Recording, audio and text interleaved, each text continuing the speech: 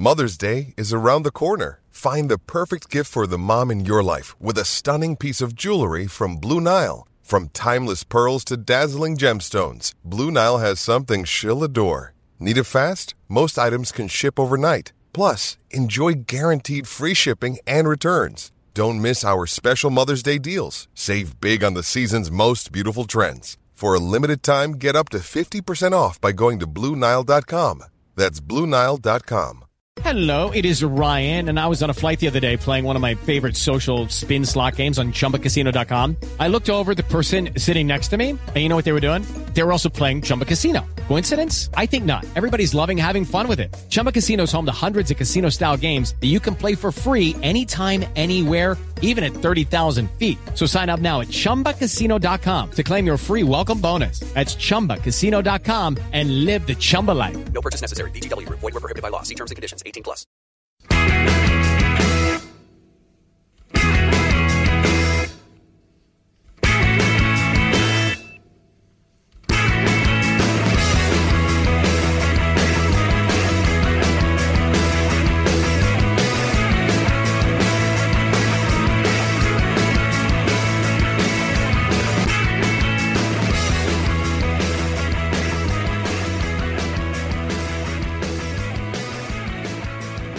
Hello and welcome to the Terrace Scottish Football Podcast. My name is Craig Telfer and right now I am joined by my close associate, Sean McGuigan. Hello there.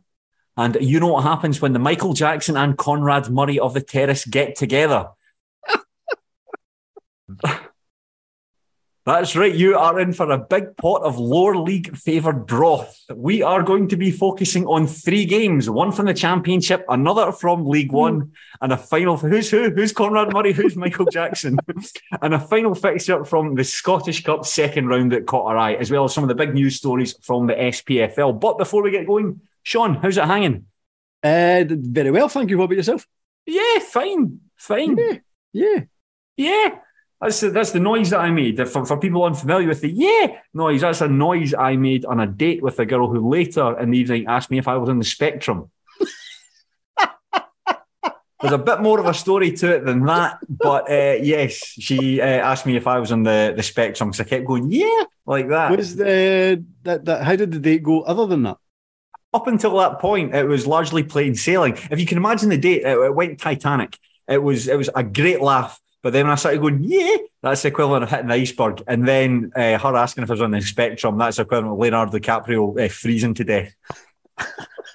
So I think you didn't see her again. No, we didn't see each other again. So Zoe, I wish you well. That was probably 2 years ago. Hope she's still kicking a ball. Dude, when you go on dates, do you still go, No, goodness me, no. Is that feedback that you've taken on board and you've evolved? I'd like to think so. I think the last person I was out with, you perhaps need to ask them. I should probably come back with a feedback form at the end, WhatsApp them at the end of every date and say, listen, can you just very quickly fill this in?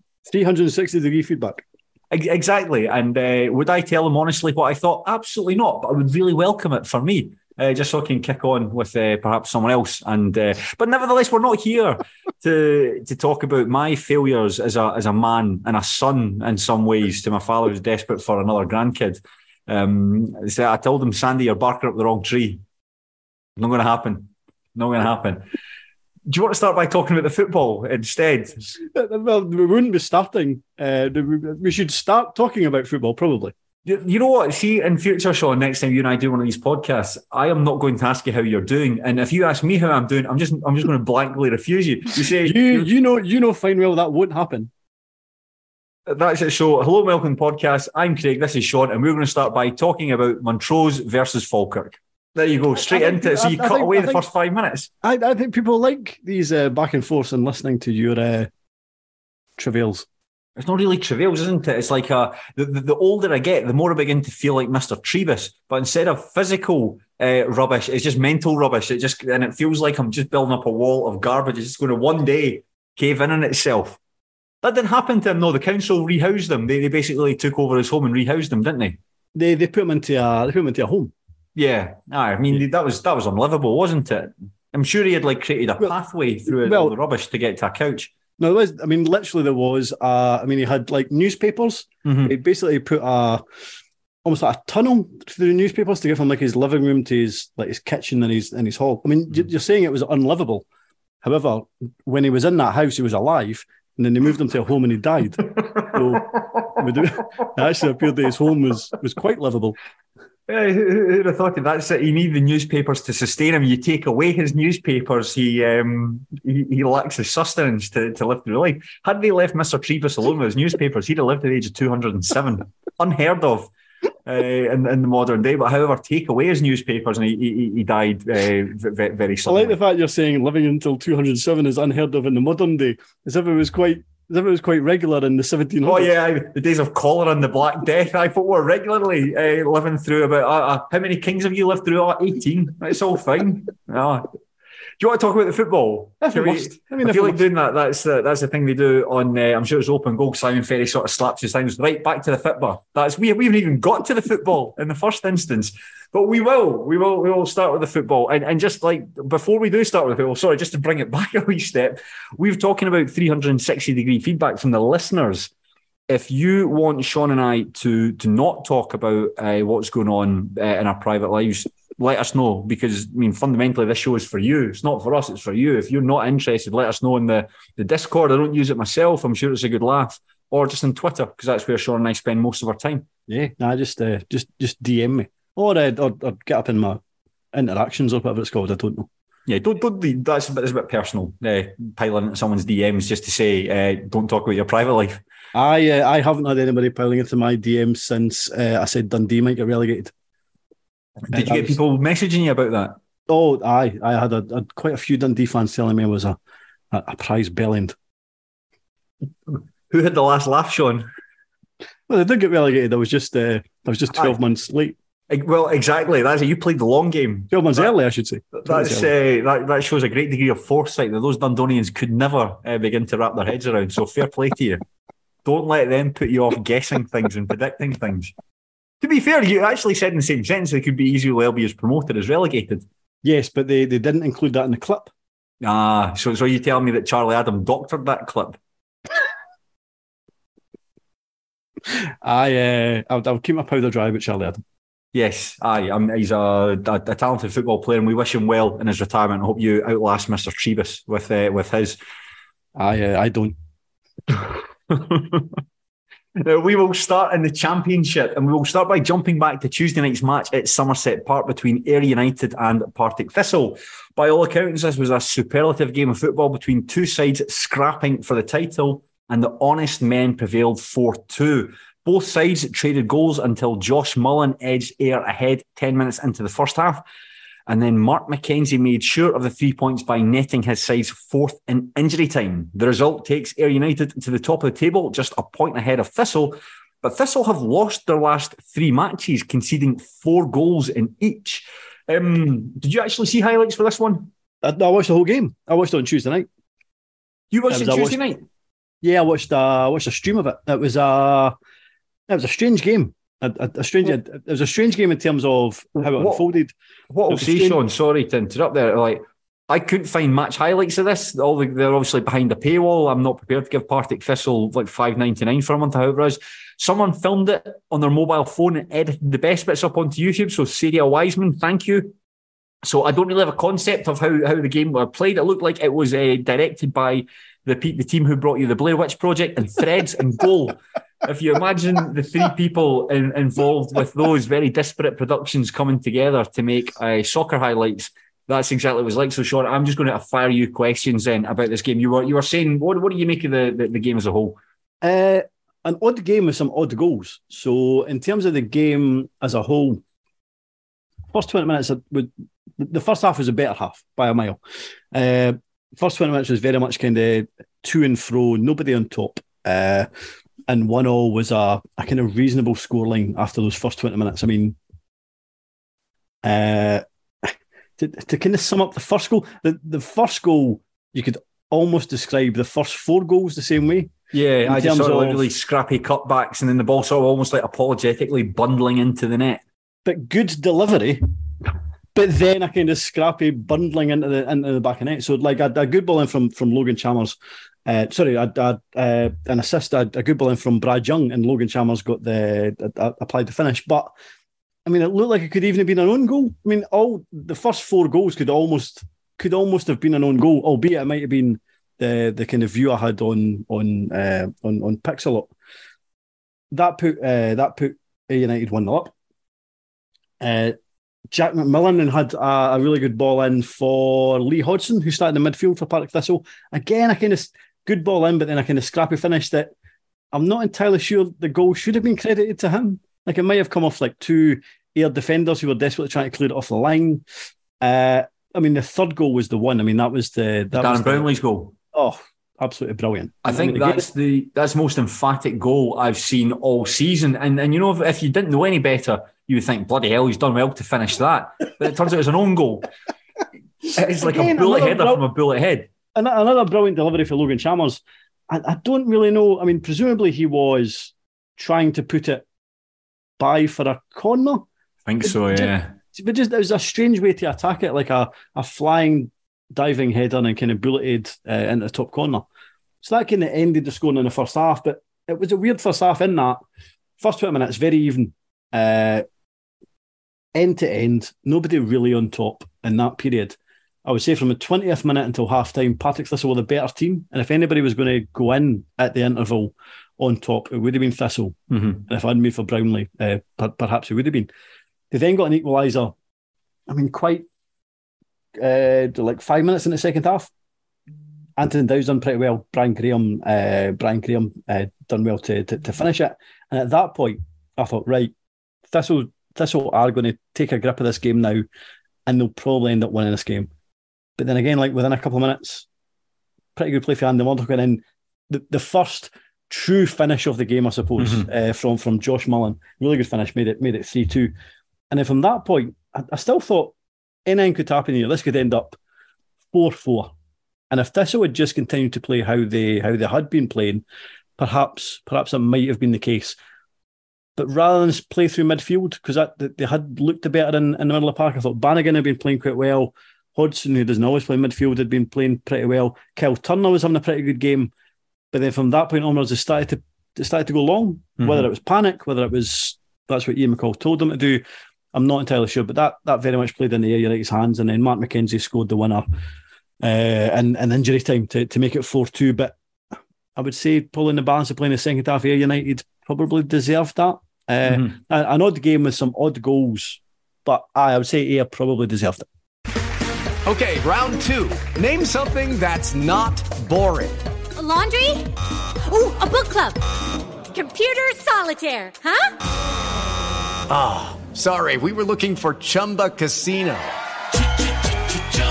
That's right. ChumbaCasino.com has over 100 casino-style games. Join today and play for free for your chance to redeem some serious prizes.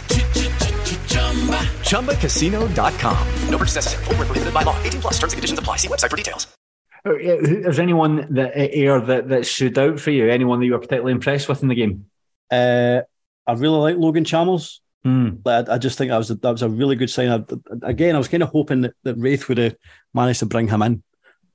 Not to be. I think he will be. I think he will have a really decent season for them. I really like him. He was good for Inverness last season. I thought Brad Young impressed kind of up front. You could say that. I don't know if Partick had.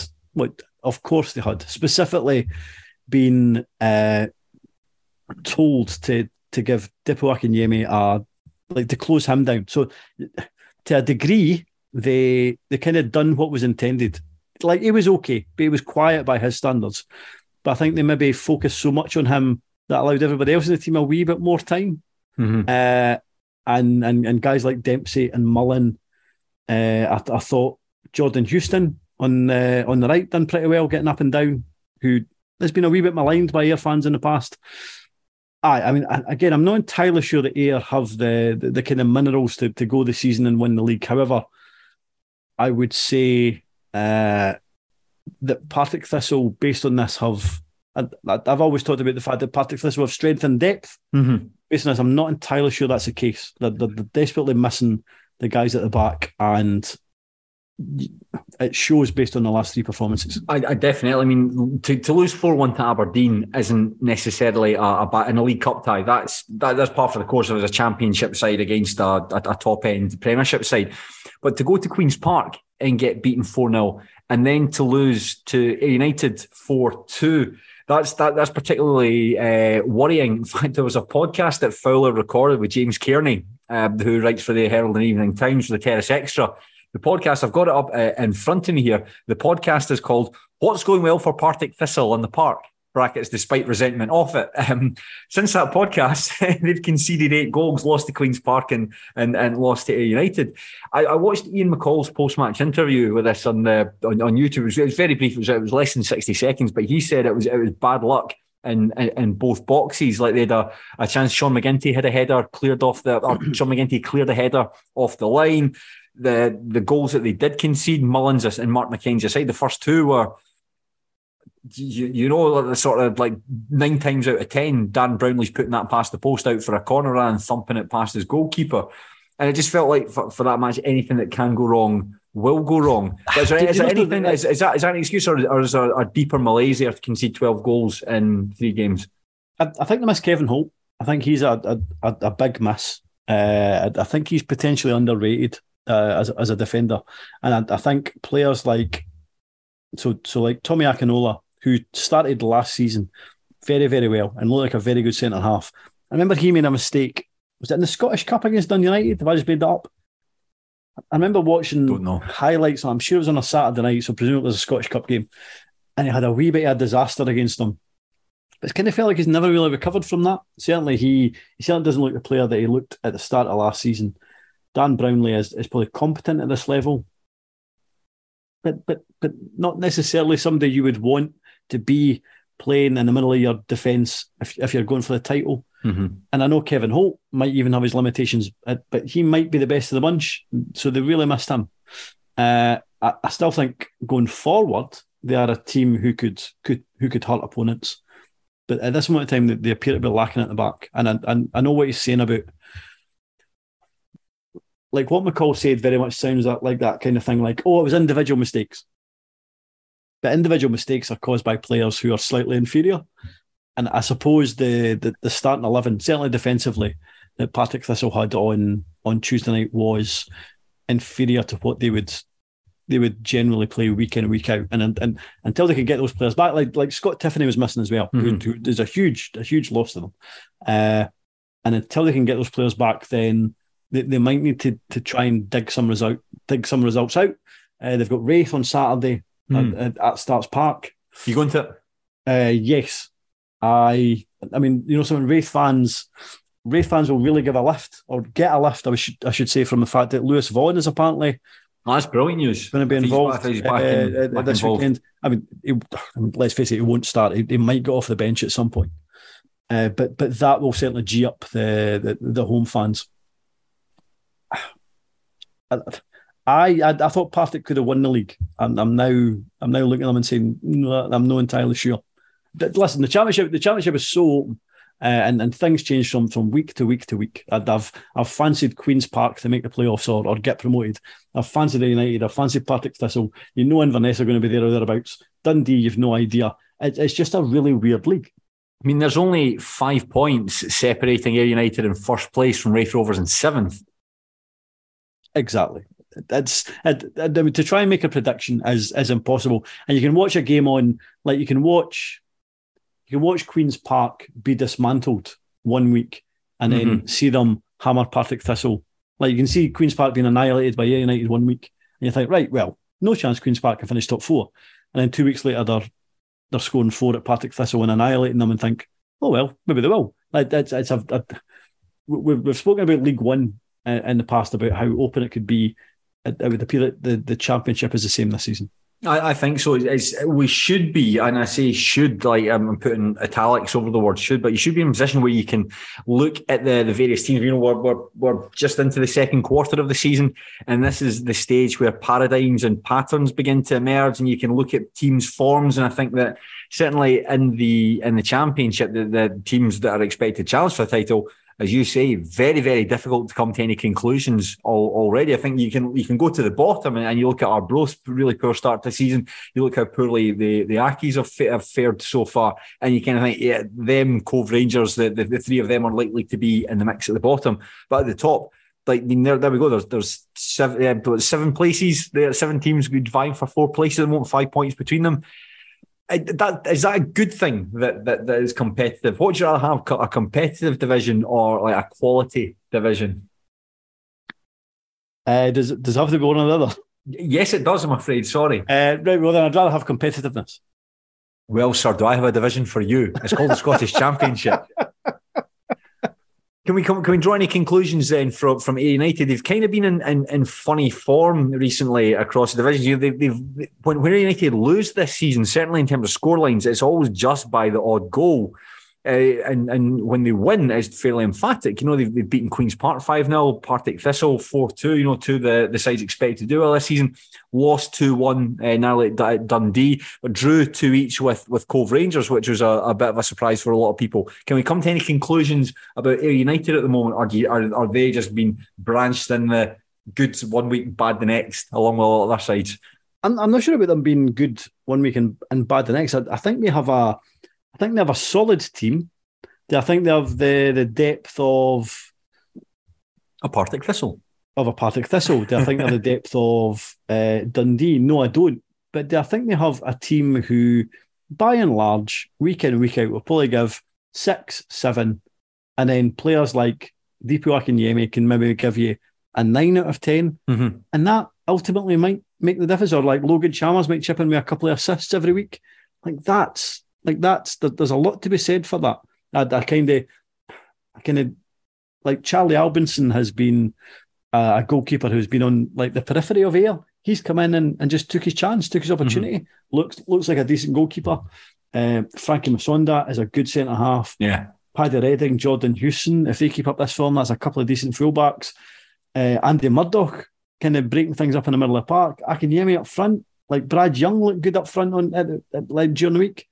That's just like a decent team. Is a decent team good enough to win the league? I'm not sure, but maybe it is.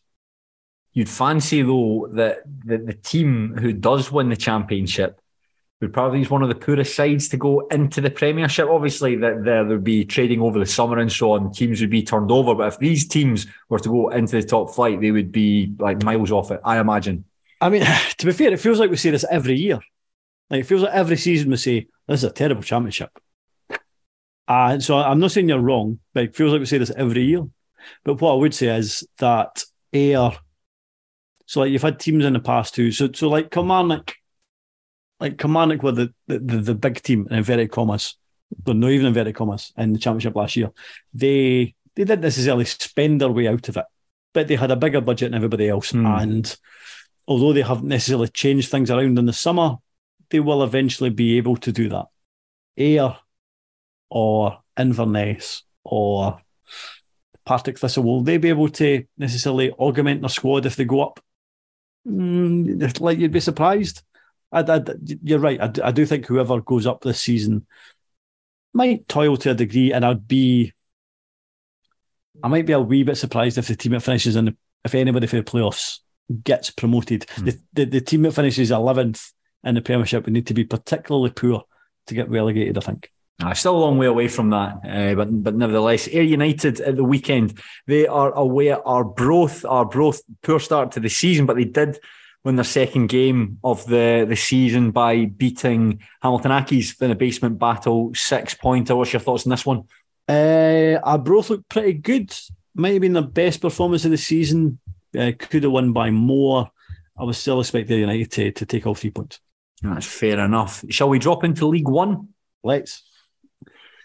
We're going to Lynx Park, where Montrose beat Dunfermline Athletic 2-0, and 2 second-half goals from Matthew Wright secured the victory for Stuart Peachtrey's boys. That's the most third win in 4 matches. They've now moved into third place.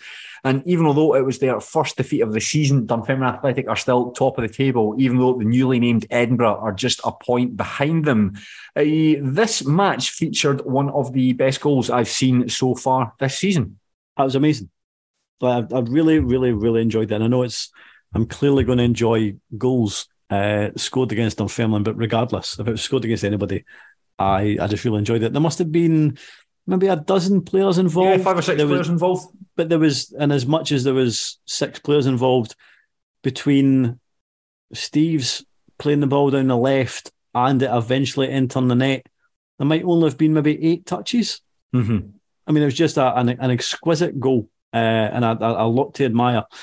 But my favourite bit in it is the rainbow flick, the sort of the little pirouette from Ad McKinnon that plays it into the path. I think it might be into Craig Johnson's path, but when he plays the ball into Johnson, that Wright continues his run on the left, and then all of a sudden, when Gardyne collects the ball just on the edge of the box, you see Wright's continues on, completely bamboozled the Dunfermline defence. There's a touch and a really composed finish underneath a trouser-wearing Dennis Mehmet.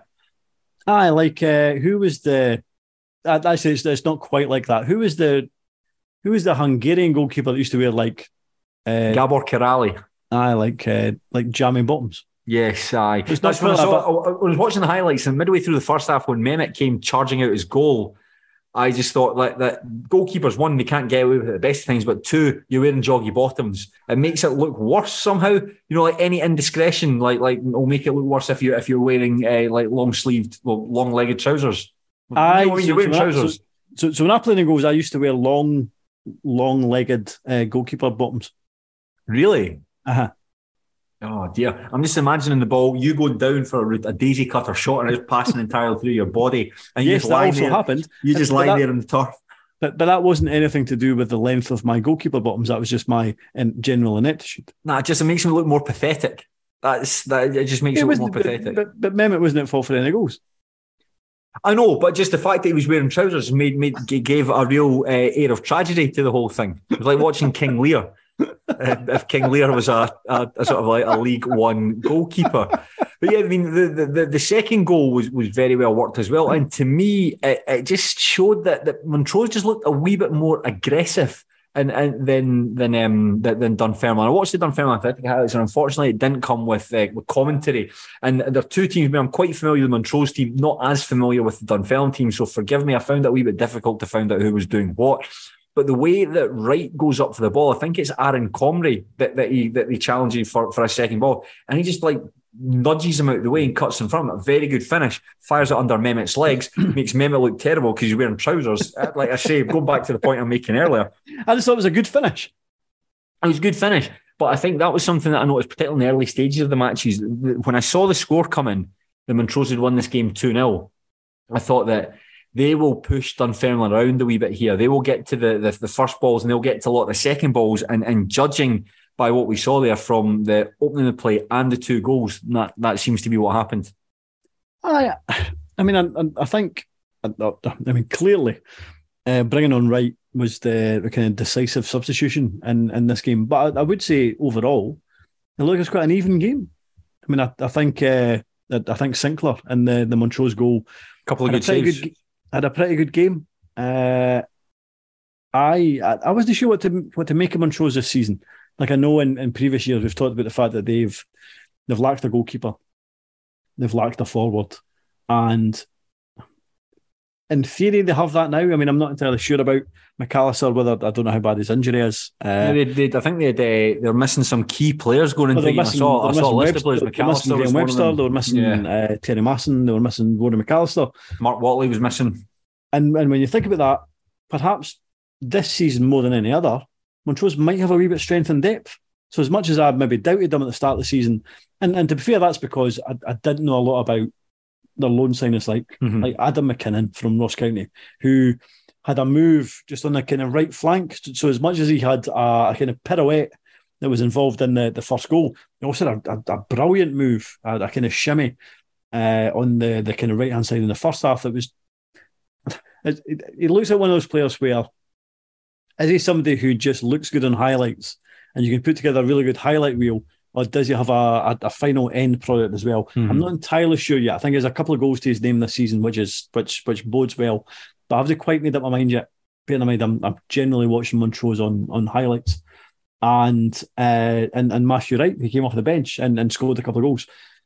So I didn't really know these players at the start of the season. But now that we're starting to see them, now that we're starting to get to know them, maybe this is their best opportunity to get promoted. They've always been there or thereabouts, and as much as I doubted them this season, maybe this is their good chance to get promoted. Albeit, I would expect it to be by the playoffs. Yeah, I still think I've said for a number of weeks now I still expect Falkirk to win the division. I know that they came a cropper against Kelty Hearts at the weekend. They were sort of like spooked very early doors by two really well taken goals from Alfie Aguiman, and that sort of set the tone for the match. But I still fancy them to win when Falkirk are playing well. I think they're one of the best teams, and I'm not exaggerating. Not just in the Laurels, you're one of the most attractive sides in the country to watch. I think particularly the SPFL Trust Trophy performance against Partick Thistle. And going by the highlights, they were excellent in that. And the reports of having spoken to a couple of associates who were at the game, like Falkirk were excellent in those games. And they're a difficult team to try and work out, though, because every time you expect Falkirk to turn a corner and put together those like 4 or 5 wins on the bounce that will really see them motor up the table and pull away from that chasing pack. They don't do that. They do. They turn another corner and they're back to really well. But it's like the inability to beat teams like Montrose and to beat Kelty Hearts. So they've lost on both occasions to Kelty. They've played them this season. And Dunfermline, I mean, again only by highlights, but I don't think they were particularly good in this game. And having seen them once, albeit I wasn't paying too much attention, their match against FC Edinburgh, where they won 1-0, courtesy of a Liam Fontaine own goal right at the end of the game. That really, really boring. I think that's from what I've read in Pie and Bovril. If you're going to use that as a barometer, Dunfermline are not a particularly nice side to watch. They're effective, but when that sort of football doesn't work, they don't necessarily have a plan B under James McPake. No, and I suppose that might go one of two ways. Like they're not playing particularly well, but they're grinding out results. I mean, yes, I don't think there's a single Dunfermline fan that is entirely enamoured at their style of play this season. However, they're still a point clear. If they're a point clear at the end of the season, and that's a first defeat. You know, that's absolutely fine. That's a first defeat. We're in the second quarter of the season. That's the first time they've lost. It does feel like this has been coming. And that they haven't been playing particularly well, but they're still keeping their kind of noses above water. Dunfermline seem like a side that is kind of half finished, or a squad that's half finished. And I'm not entirely sure. Like they lack pace, they lack a goal scorer, they probably lack wingers. And that's ultimately that's because they're only allowed to bring in a kind of handful of players over the summer. Will that be enough to get them over the line? Can they bring other players in January? Do they need to bring in other players in January? I'm not entirely sure, because bearing in mind in the summer we thought Airdrie might challenge, they won't. Kelty might challenge, they won't. Falkirk are still having the same hiccups, albeit they're playing good football and can dominate teams and can blow teams away. They're still having the same hiccups that they've had for the last 3 or 4 seasons. So maybe Dunfermline just need to be the steady eddies, and that will get them over the line. It could do. I'm not been. Like I say, I haven't seen all that much of them. But what I did see, that the one game, you were there with me, the game against FC Edinburgh, it was dreadful. Really bad. I know that you're that we were there in hospitality for those wondering what Sean and I were doing at Dunfermline. We're hospitality, so we weren't, and our box was fairly quite far along in terms of the world's most steamed up box. Yes, I don't know. It was about 13 people's breath, but we really had to clean those windows. Yeah, we did. In fact, I spent half the time like Ian Malcolm in Jurassic Park there, just rubbing the thing. Joel Sked would find that hilarious. He loved Jurassic Park. He knows the exact scene I'm talking about. But that match, it was a brutal game of football, and it was not what I was expecting. I thought that the two teams going at the top of the table at the time, Dunfermline and Edinburgh, still, which is still the case. I was expecting a wee bit more from that, but this is quite a young side, this Dunfermline team, and I don't know if it was a nervy performance or whatever, but that was just some of the matches that would just say filed away. And having visited East End part of the season, that's probably the kindest thing that I can say about that. Had the vegetarian option for hospitality, because the main course was gammon steak, and I can't eat gammon. It makes me gag. I'm not a huge gammon steak fan. I did have it. I think what the most disappointing aspect of it was, other than certain other things that were being said while I was eating. Oh, like what? Was the fact that the gammon steak had the pineapple on it, but there was loads of gravy all over the pineapple. Yeah, you want to keep those two things separate, don't you? I'm not sure about that. Aye, but nevertheless, are there any? In fact, we'll look at the teams who they're facing next. Montrose have got a very favourable fixture. They're coming against Ayr Drionines. We spoke about Montrose's positive form after beating Dunfermline. Ayr have been dreadful, and it's a dreadfulness it's only really just crept up on me. I knew they had lost their last couple of matches, but having looked at soccer base to see their form, 1 point from the last 6 matches, and in a lot of those matches as well, Sean, they've been obliterated. They're in free fall, and it was interesting when they appointed. I'm forgetting his name. Rhys McCabe. When they appointed Rhys McCabe, they said that they would give him a support network in the summer. Now, perhaps they have. If they haven't, then it kind of feels like they maybe need to, because it feels like he's struggling at the moment. I know he said, after that massive defeat to Edinburgh at home, when they went down to Many, they went very gung-ho. He said that was essentially his philosophy and how he would play, and he wouldn't necessarily change that. Maybe he needs to be a wee bit more pragmatic at times. They have a very shallow squad, and it feels like it's exposed at the moment. Yeah, I think though after the Montrose game, they do have 2 very favourable fixtures against Clyde and Peterhead before taking on a resurgent Kelty Hearts. So you would imagine from the next 3 games, I'm not sure how well they'll fare against Montrose, but you'd imagine 7 points from those 3 games. I think from what I've seen of Airdrie this season, they won't trouble the top 4, but they will never be so poor that they will kind of end up being a relegation tussle. They will end up finishing something like 6th or 7th. I think there's only the 2 teams at the bottom of League One have got those positions stitched up. But Dunfermline Athletic, they're playing Kelty Hearts. Kelty have won 5 of the last 7 games. Games taking place East End Park. Sean, what's your thoughts on that one? I think Kelty will make it very difficult for them. I think I'm been quite impressed with their signings recently. I think Jason Thompson has been a good signing at right back. I think Nicky Lowe will add something to the midfield, and certainly they've picked up in recent weeks. Sorry to interrupt, there's actually a very good podcast I listened to earlier today when I was lifting weights in the gym to work on my physique. Craig Cairns and Craig Fowler recorded a podcast. I think it was Craig Cairns' first podcast in a while, and Fowler just asked him questions about how Kelty Hearts are getting on. Obviously, Craig Cairns is now working for the Courier, and that's part of his beat the teams in 5. So it was good to hear from him and good to get his thoughts on them. So that's perhaps worth listening to on the Patreon if you do subscribe to it. But I agree with you. I thought that Kelty at the beginning of the season, the squad looked quite short in numbers. It has been beefed up since, and I think that they've got quite a deep squad now, and that a deeper squad, should I say. And that's certainly been reflected by recent results, most notably beating Falkirk 3-2. I was starting to think they might have been in the relegation equation.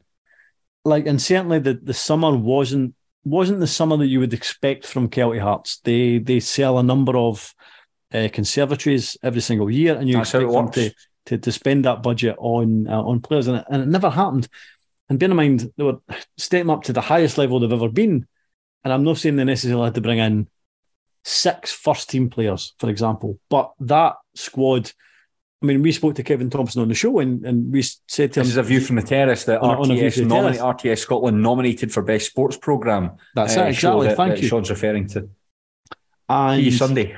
And then we said, listen, off air, do you still feel, even though you've kind of run away with League Two, do you still feel you need to bring in a number of players for League One? And he was like, aye, we're still planning to bring in a number of players if we want to do what we want to do. And they never done that over the summer. I was like, right, well, But I still don't think they have a squad that's going to challenge the top 4, to be fair. But they'll be well out of trouble. Will they give Dunfermline bother?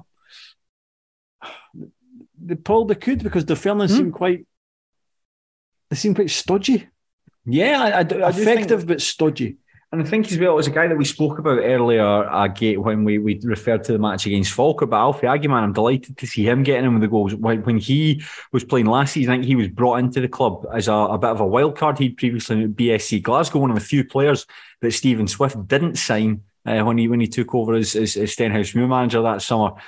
And Aguiman, when he went in at Kelty, you think, well, he's just there to make up the numbers, because you know who the front three at Kelty is going to be. It's going to be Higginbotham, Cardle, and Nathan Austin leading the line. And I think Aguiman was there really, just as a come off the bench, try and make some sort of impact. But you see, he's now stands like the best of the bunch. Yeah, he's playing really well. I do think that he's raw. I think he's quite an instinctive player. He could have had a hat trick against Falkirk. You saw there was a chance, a really good chance when he's put on goal. And I think it's that I think he's better when he doesn't need to think about things. Yeah. And I think that when he was given the time and space, you think, well, this is going to be quite an easy save for Hogarth to make, and it turned out it was right at him. But the other two, when you see when it's just the ball's played into him and he needs to get the shot away, he was very effective in the first couple of minutes against them. But nevertheless, I'm pleased to see him doing well, and I think that he's certainly got all the physical attributes. He's a big lump of boy, and he's quite quick off the mark. So it's good to see him getting a game in. And I think that's one Stephen Swift will be kicking himself that he didn't bring him to the Warriors. But thank goodness he brought in everybody else other than him.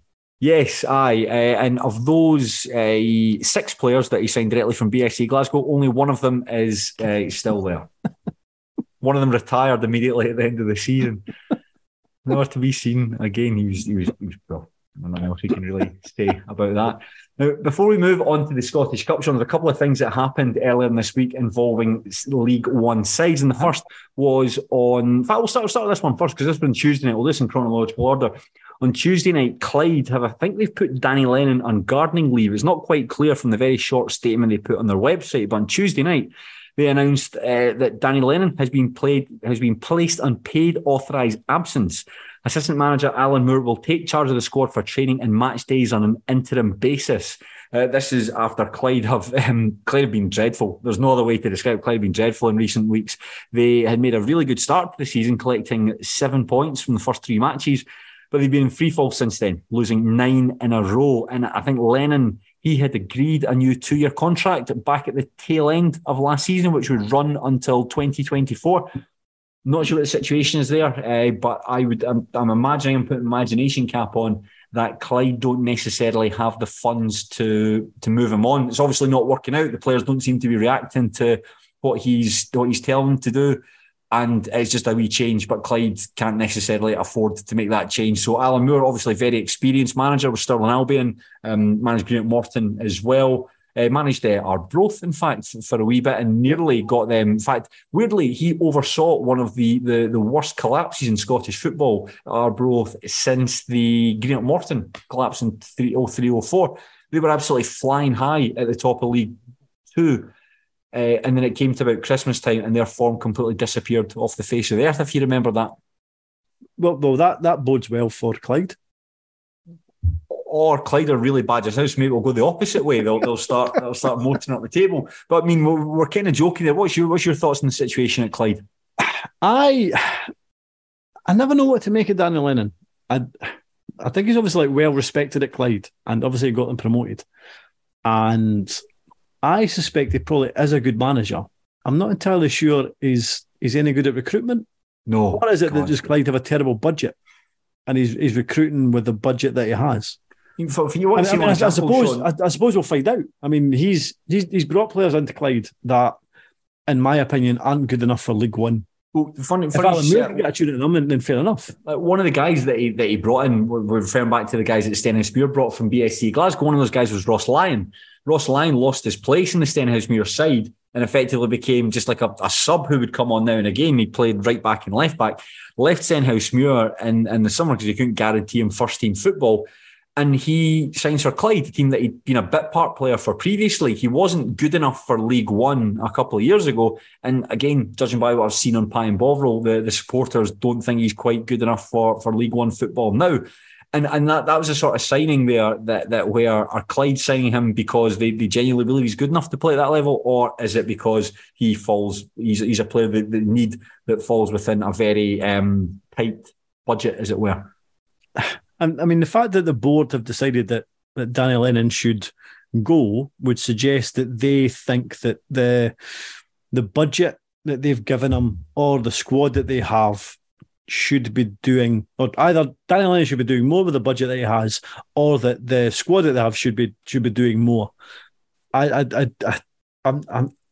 opinion is that Clyde might get worse when Danny Lennon goes, but that isn't necessarily a reason to keep him, if that makes sense. Because it's not working, because it's not working at the moment. Essentially, Clyde have been propped up by David Goodwillie for years. David Goodwillie, obviously, I mean, let's not go into that again. But that presumably freed up a wee bit more of a budget for Clyde, and Danny Lennon doesn't appear to have made the most of that. And as much as they may be saved by Peterhead in terms of finishing 10th, I can't see anybody else finishing 9th. And I think the quality of that squad is so poor, I'm not sure it matters who else comes in. I would be very surprised if they stay at the bottom two. Yeah, I'm kind of taking a look through the Clyde score at the moment from their last match. It was a 2-1 defeat at home to Queen of the South. And from what I've read stuff in Pine Ball, I'm sorry to see, but the fans are quite unanimous in the fact that Peter Grant looks past his best, which is strange because he was quite good at Queen's Park last season. And so to see him hit the decline as quite badly as that is it 9 losses? Was it 9 losses in a row? 9 losses in a row. I mean, let's be honest, that's sackable form. That's I think as well. Danny Lennon has been excellent for Clyde, and I think that fans would say that the first 3 years at the club, when he stabilised them, replacing Jim Chapman, almost took them into the playoffs. The next season won the playoffs, and the following season kept them in League One. I think fans will be eternally grateful for that. And they had a really, really good team of players. The team that won promotion, that was the midfield of Chris McStay, Ray Grant, and of course you had Goodwill, obviously an absolute villain, but certainly in footballing terms, a superstar striker for that level. And I think that Clyde fans will be eternally grateful for it. But to quote Harvey Dent in The Dark Knight, you die the hero or live long enough to see yourself become the villain. And unfortunately, in Lennon's case, I think that might be true. And it's a shame because we've met him. He's got a nice way about him. You know, he seems very affable, very, very, very personable. So it's just not working anymore. No, time to go. And it seemed like a sensible move. The following night, this is our second piece of business in League One. It was FC Edinburgh. Well, the artist formerly was FC Edinburgh, put a statement out on their website updating supporters on a number of issues that have been facing the club over the past couple of months since they won promotion from the League Two playoffs. The club have announced they are changing their name. It's the third name change in 5 months.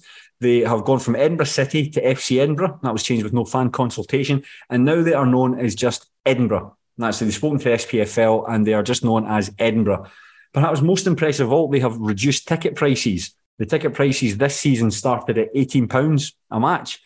They have been reduced to £12 a match, just as the board said. This was to help ease the cost of living crisis. And it's perhaps worth pointing out that the tickets in League Two last season were £14 a game. I had to check. I'd bought tickets to go and see the games at Ainsley Park. I checked my bank balance from a couple of months ago. £14 it was to get into Ainsley Park. So that's quite impressive, the fact that they've gone up a division, but the ticket prices have come down even further. And perhaps the one that's going to take the longest time to factor in is there's a lot of work that's going underway to try and improve the experience at Meadowbank.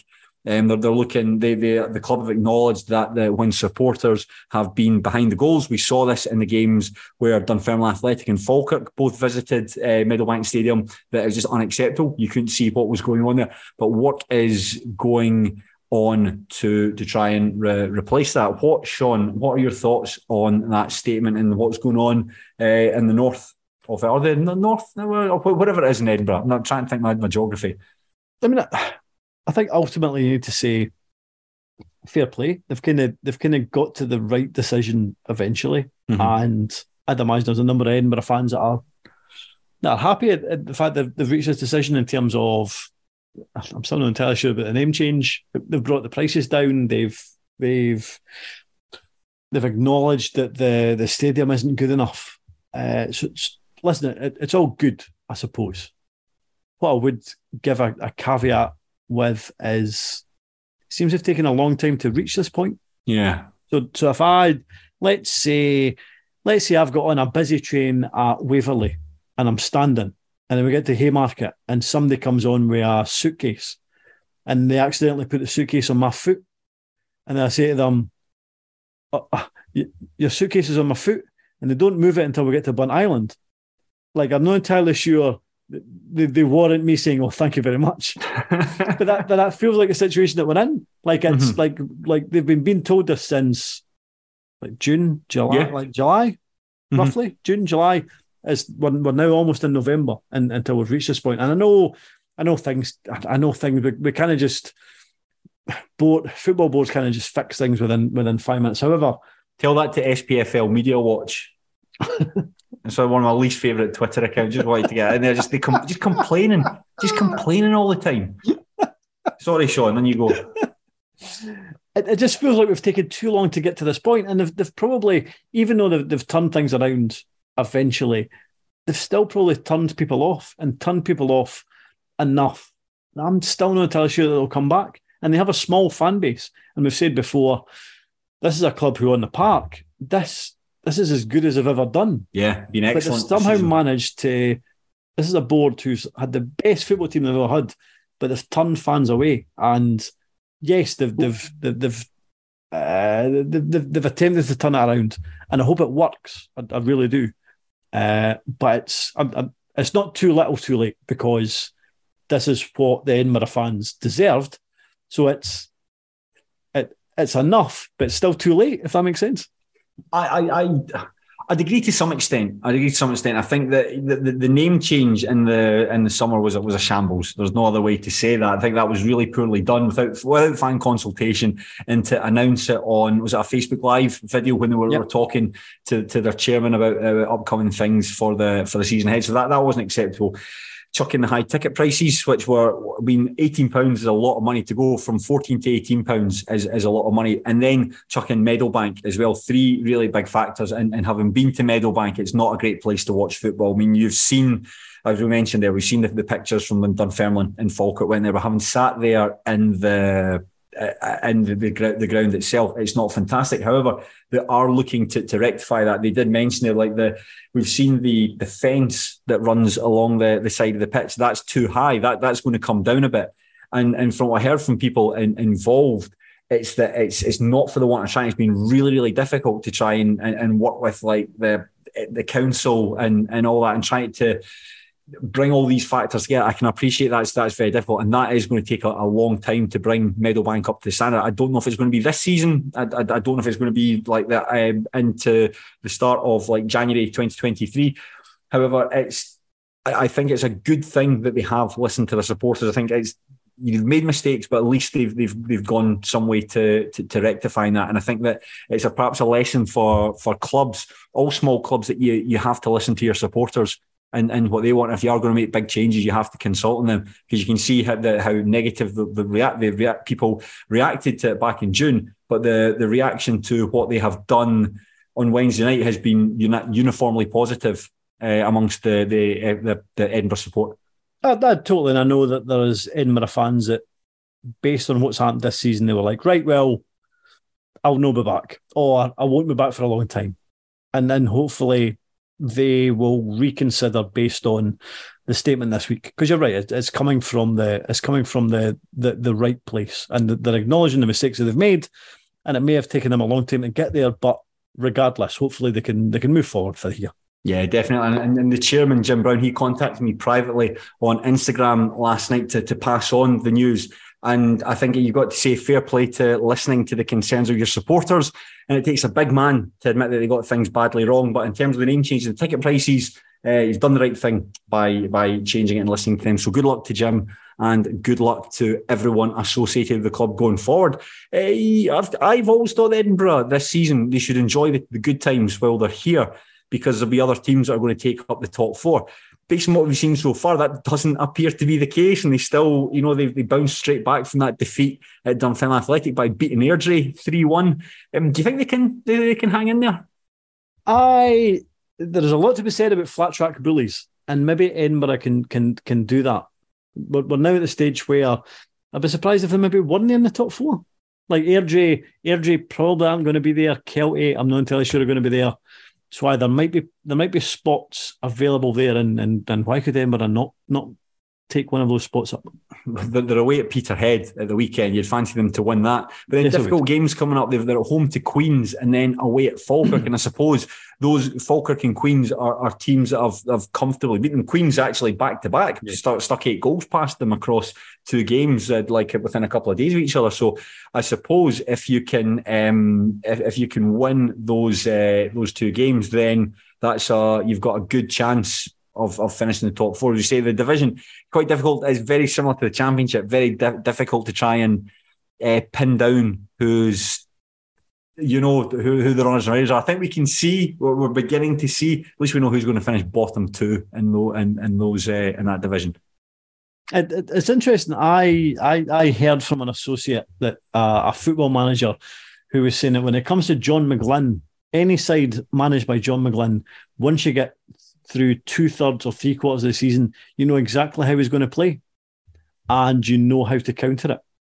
And I was trying to think back about Wraith Rovers seasons under McGlynn, and other than one, which is where the season after they finished second, where they were like really bad for the first 3/4 of the season, but then Brian Graham came back after a hernia operation and could not stop scoring. There's a lot to be said about that. So I do wonder if managers kind of suss out John McGlynn after 3/4 of a season. So I'd be interested to see how Falkirk do. They've faltered a wee bit recently. Will teams suss Falkirk out when it gets to like the last 9 games of the season? I'll see you in March. Obviously, we'll do a podcast before that, obviously. I'm seeing you at the weekend. But I'll see you Wednesday. I'll see you Monday. So I'm seeing you Sunday, I'm seeing you Monday, I'm seeing you Wednesday. I'm seeing you all the time. I see you literally all week. Pretty much. But it's good though, isn't it? We always have a laugh. We always have a laugh, honestly. When Sean and I get together, shall we talk about the Scottish Cup second round? We probably should. Now, so much to talk about in this, but we're really going to focus on a cup upset. I think it's fair to say all 10 League Two teams were involved in Scottish Cup second round action, and it was a mixed bag because you had Stenhousemuir, Elgin City, Albion Rovers, Dumbarton, Forfar Athletic, and Stirling Albion. They all progressed to the third round. However, East Fife, Annan Athletic, Stranraer and Bonnyrigg Rose Athletic were all knocked out. East Fife were beaten by Stenhousemuir, a team who they've lost to already this season. It was a narrow 2-1 defeat at Ochilview, so no real shame in that. They actually played quite well in that game. But the latter 3 teams, Annan, Stranraer and Bonnyrigg, were all exited to non-league opposition. And if you want to hear myself and Sean talk about the tie of the round, the Pollock 4 and Athletic 3, please tune into tomorrow night's episode of A View from the Terrace. But in the meantime, Sean, we'll talk about the Rosy Posy going out to Socky Juniors. The East of Scotland Premier Division side beat the Rose 3-2 at Beechwood Park. 3 first-half goals, effectively winning the match. Socky will progress to a third-round clash with the Lithgow Rose at Prestonfield. That will be an absolutely cracking time. It'll be great to see an East of Scotland League side going into the fourth round. Bonnyrigg, however, and this is the team we're going to concentrate on. Bonnyrigg have just recorded 1 win from their last 7 games, and they are really, really in a bit of freefall just now. Thoughts on this game, Sean? These might have been some of my favourite highlights that I watched over the weekend. So I think I'm the same as you, and that we try and watch as many highlights packages as possible. These might have been my favourite, not because, well, actually, to be fair, there's some good goals in the game, but it was because of the guy who was clearly sat quite close to the camera, whose blood pressure is really high. He's really high. Every single aspect of this game, and we've only seen like 4 or 5 minutes, every single aspect of this game, he was screaming his lungs out at. Oh, you know something actually I forgot to mention in my notes. I'm sorry to jump back to the Montrose Dunfermline game. See that the goal, Terrible, really bad. Montrose play. Listen, if you are associated with Montrose Football Club and you listen to this podcast, please do away with that because it sounds horrendous. They've done it for years. Have they done it for years? No, that's not new. Oh, they've done it for years. It's really bad, isn't it? Oh, it's terrible. I've said this before. I've been on the end of a 3-2 defeat, a late 3-2 defeat in Montrose. I think it was Ian Campbell scored a late winner, and just sitting there dejected while the South African style goal that goes on for hours. South African? Do you know in South American? No, they have those celebrations. No, it's South American. Sorry. You're thinking of vuvuzelas. That's what you're thinking of. It's a horrible way to lose a game of football. Having to listen to that noise.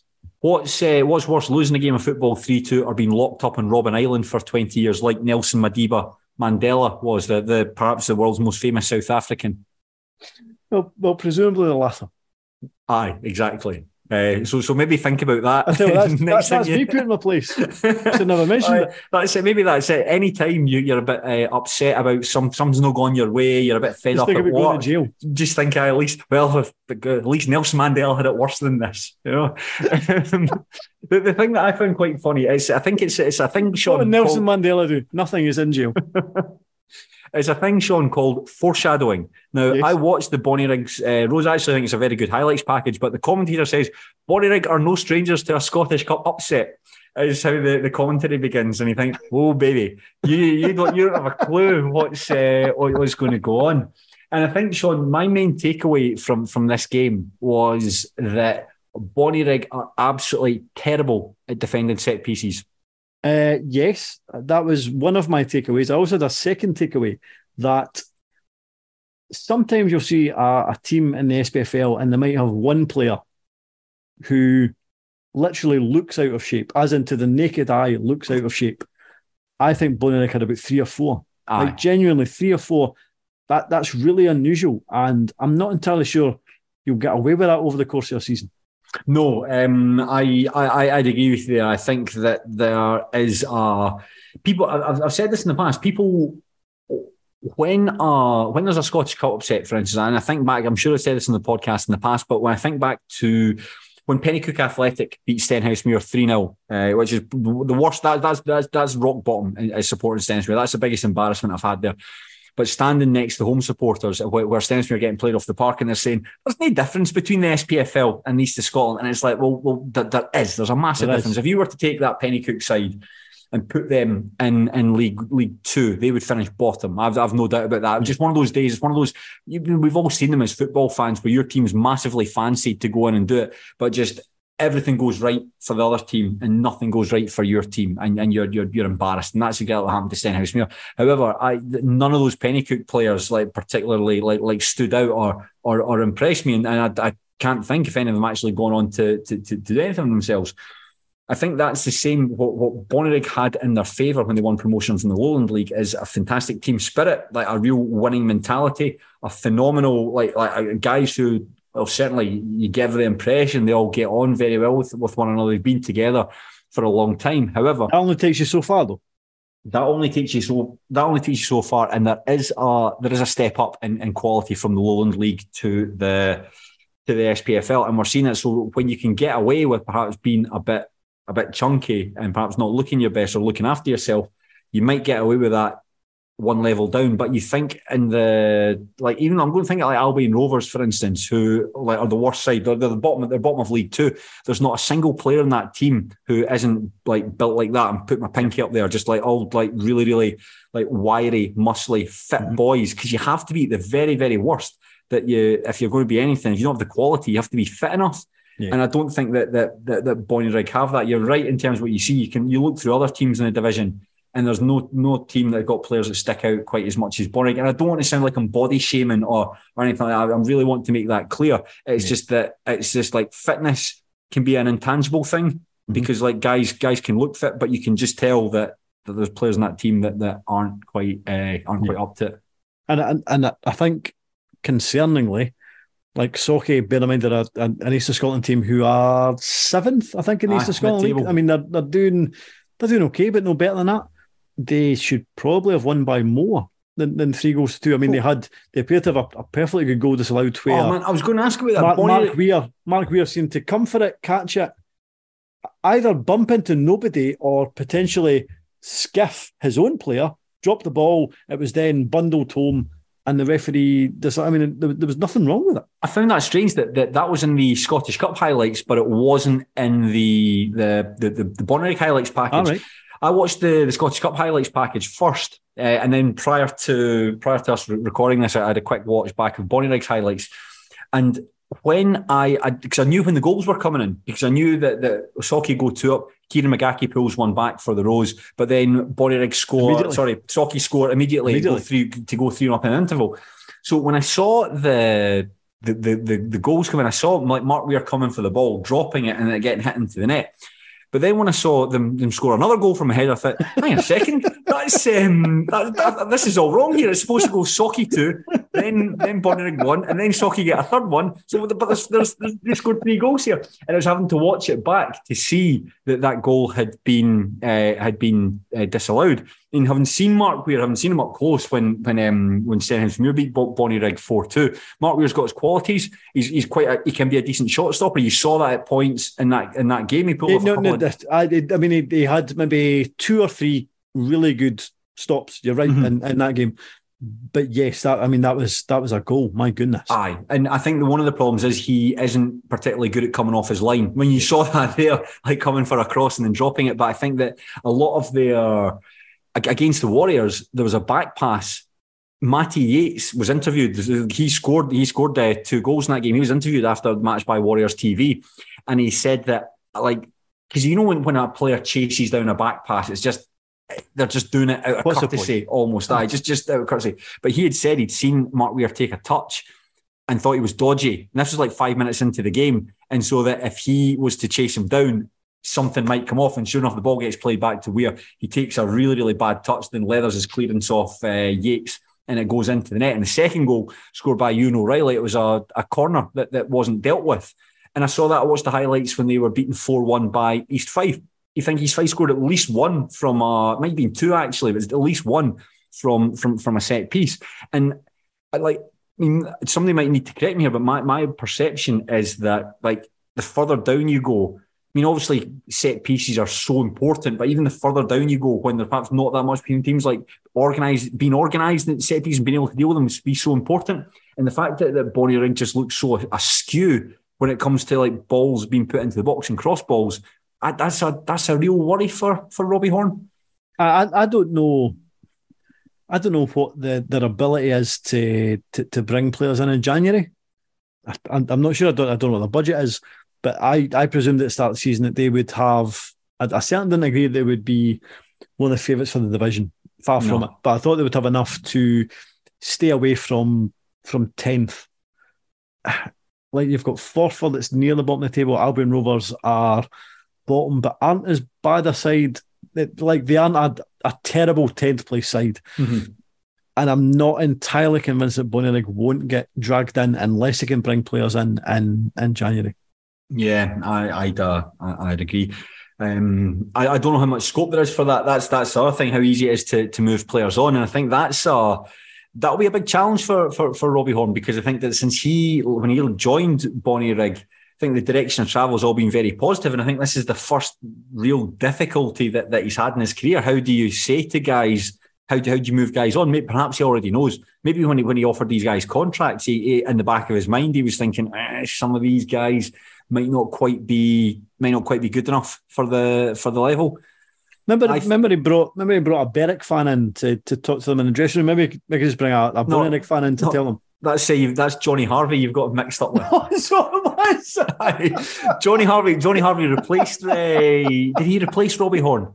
Because Robbie Horn left midway through that season. I think it was. It was. No. That's right. You've got them mixed up, Sean. Well, that's embarrassing. One of what I did like, though, I mean, right at the very end of the match, it was that Ross Balmer, the Socky fullback. There's a ball that gets clipped into him, and he tries to take the thing in his chest, But he takes things in his chest without realising there's Zach Can, the young Bonnyrigg players, immediately behind him, who just basically just dodges it over the goalkeeper. It's just a real shambles and set up a needlessly nervy finish. And the guy with the needlessly high blood pressure loses his mind at that point. What are you doing? What are you doing? I think that Bonnyrigg are perhaps...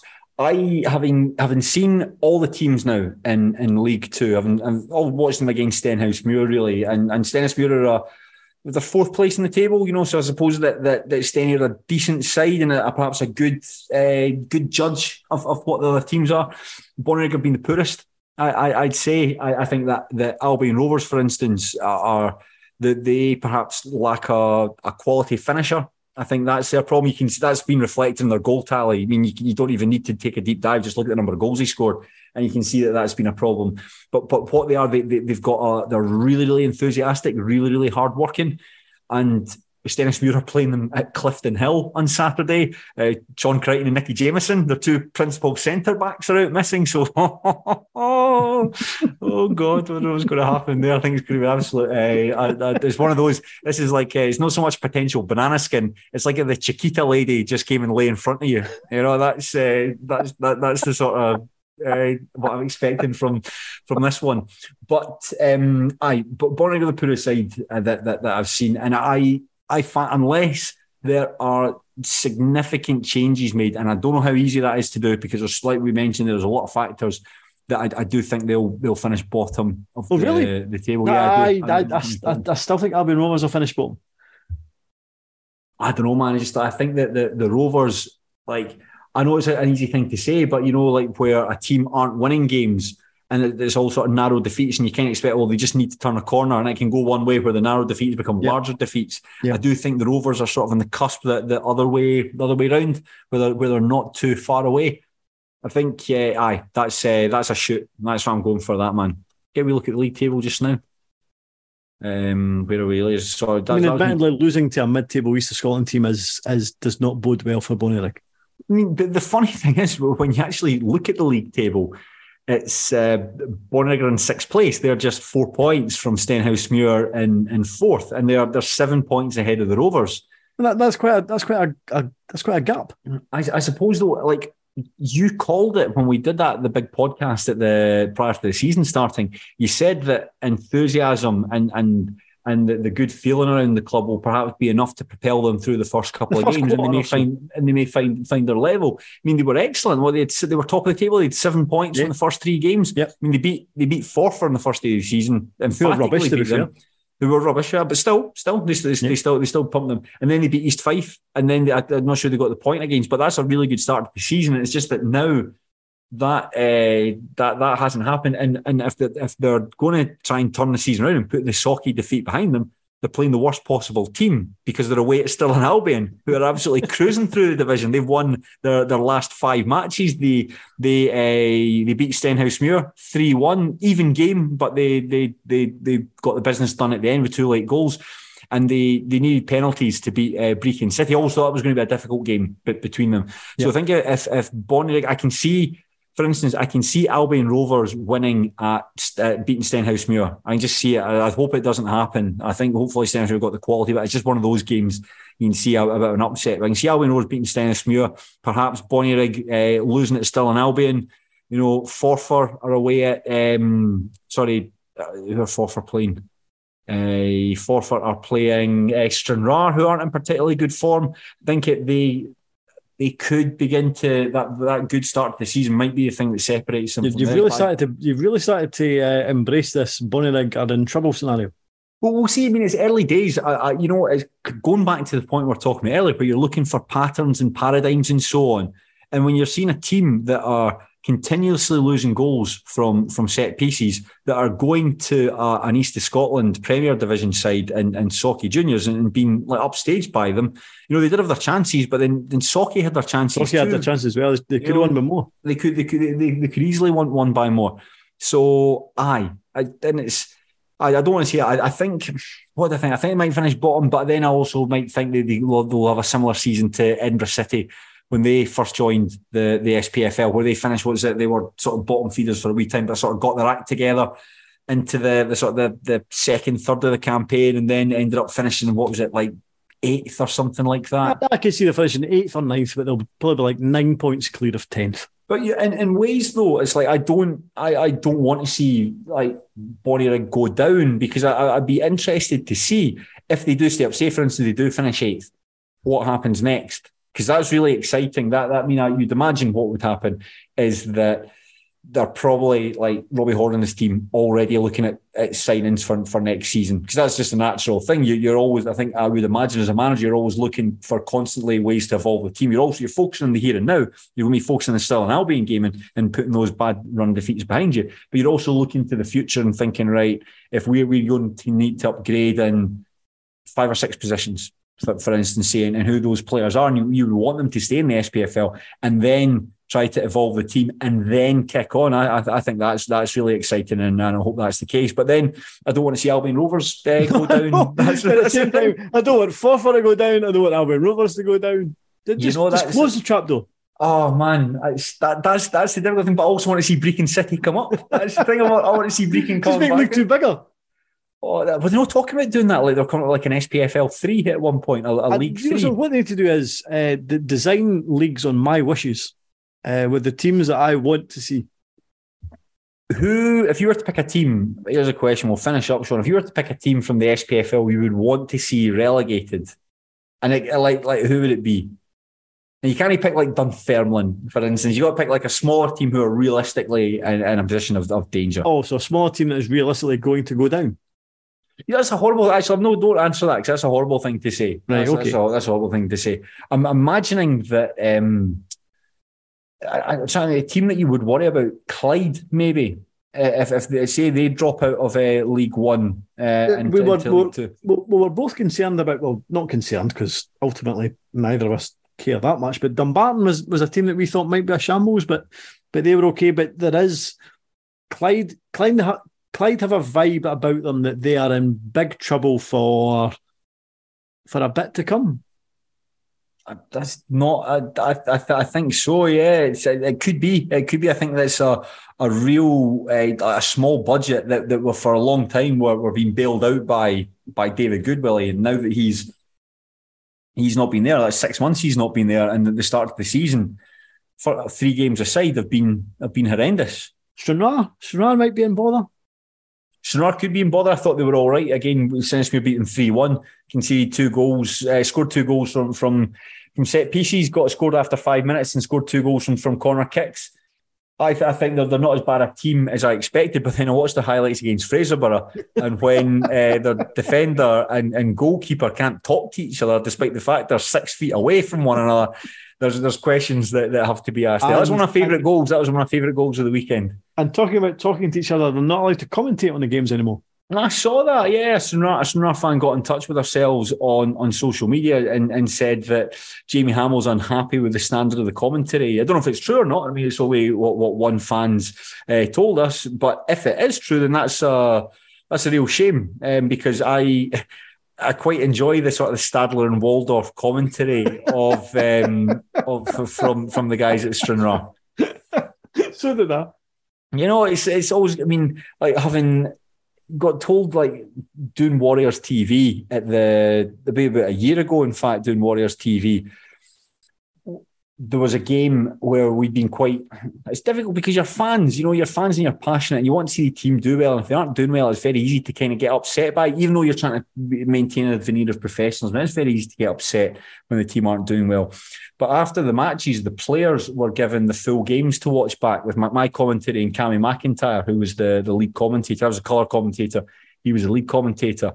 And we were told prior to one of the games, we were told, listen, you need to be more upbeat. Don't be critical of the players. That they're getting DVDs of the games back. They're getting allowed to download the games. They're not happy with some of the commentary. And that was before the game where we lost 4-1 at home to Kelty Hearts. And do you know what I'm talking about? The Ryan Marshall's goal when rather than come out and save with his hands, he kicked the ball off Jimmy Bar-Jonas and it went into the net. And how did you manage to be upbeat about it? Cammy and I just looked at each other in silence. So we could do. It's like that Jose Mourinho thing, if I speak. It was just we just looked in silence, and Cammy just was like, "Well, what can you say?" And that's it. I think that's how we commentated on that goal. Like, what can you say? I'll need to dig that out. Actually, I think that'd be quite good to watch back. And remember, I don't want to dominate too much by talking about Craig's funny stories from doing the Warriors TV commentary. There was a game we played against Queen's Park. This is not long after Queen's Park had gone full time, and they were absolutely smashing their way through the division. Stenhouse, we were playing them at Oakville View. They were 2-0 down, and Peter Grant was red carded. This was early. This was right at the start of the second half. Peter Grant was red carded for effectively a last man challenge. He hoiked someone down as they were making their way in and goal. So obviously, Cammy and I are quite excited, thinking, "Oh, brilliant! Like we've got a free kick right in the edge of the area. It goes in. Queen's Park. There's one goal in it. Queen's Park have got to play the entire second half with 10 men that they might be hanging on." What happened was Stennismere took the free kick, it hit off the wall. Queen's Park went right on the park and scored to make it 3-0.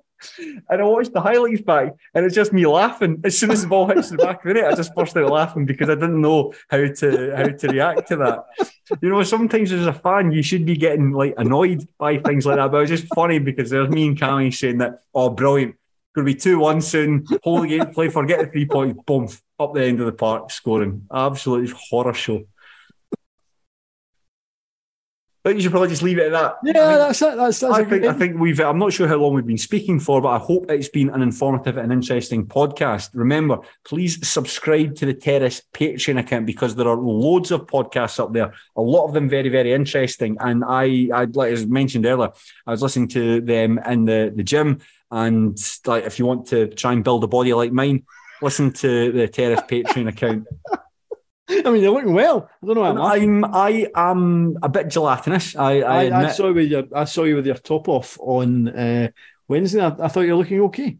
Cheers. No, better than okay. Decent.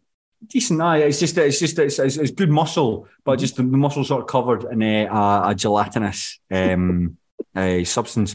Ladies, if you are interested, DM me. There's a DM you can send. Going back to Sean being told to fuck off by a Dundee fan, please get in touch.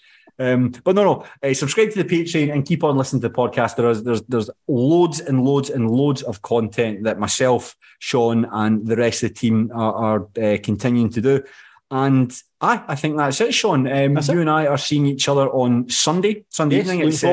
We're very pleased to say that A View from the Terrace, the show that Sean and I star in, has been nominated for Best Sports Programme at the Radio and Television. RTS Scotland, Radio Television Society. I think so. Anyway, the RTS Scotland Awards is Sunday at the Old Fruit Market in Glasgow, so we'll be going to that, and I can't wait because it would be good to get to hang out with everyone and hopefully, fingers crossed, pick up the gong. Probably not, but you never know. Stranger things have happened. Yeah, that documentary about Craig Brown, Owen. It's Craig Brown, though, isn't it? You're not going to tell me that National Sweetheart. You tell me you begrudge Craig Brown winning an award. Fucking right, I will. And on that bombshell, goodbye, Sean. Goodbye. Thank you very much. Take care and enjoy your football.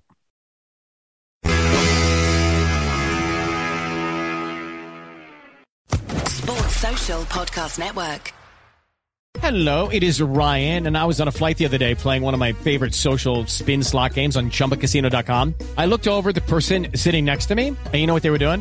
They were also playing Chumba Casino. Coincidence? I think not. Everybody's loving having fun with it. Chumba Casino is home to hundreds of casino-style games that you can play for free anytime, anywhere, even at 30,000 feet. So sign up now at ChumbaCasino.com to claim your free welcome bonus. That's ChumbaCasino.com and live the Chumba life. No purchase necessary. VGW. Void where prohibited by law. See terms and conditions. 18+.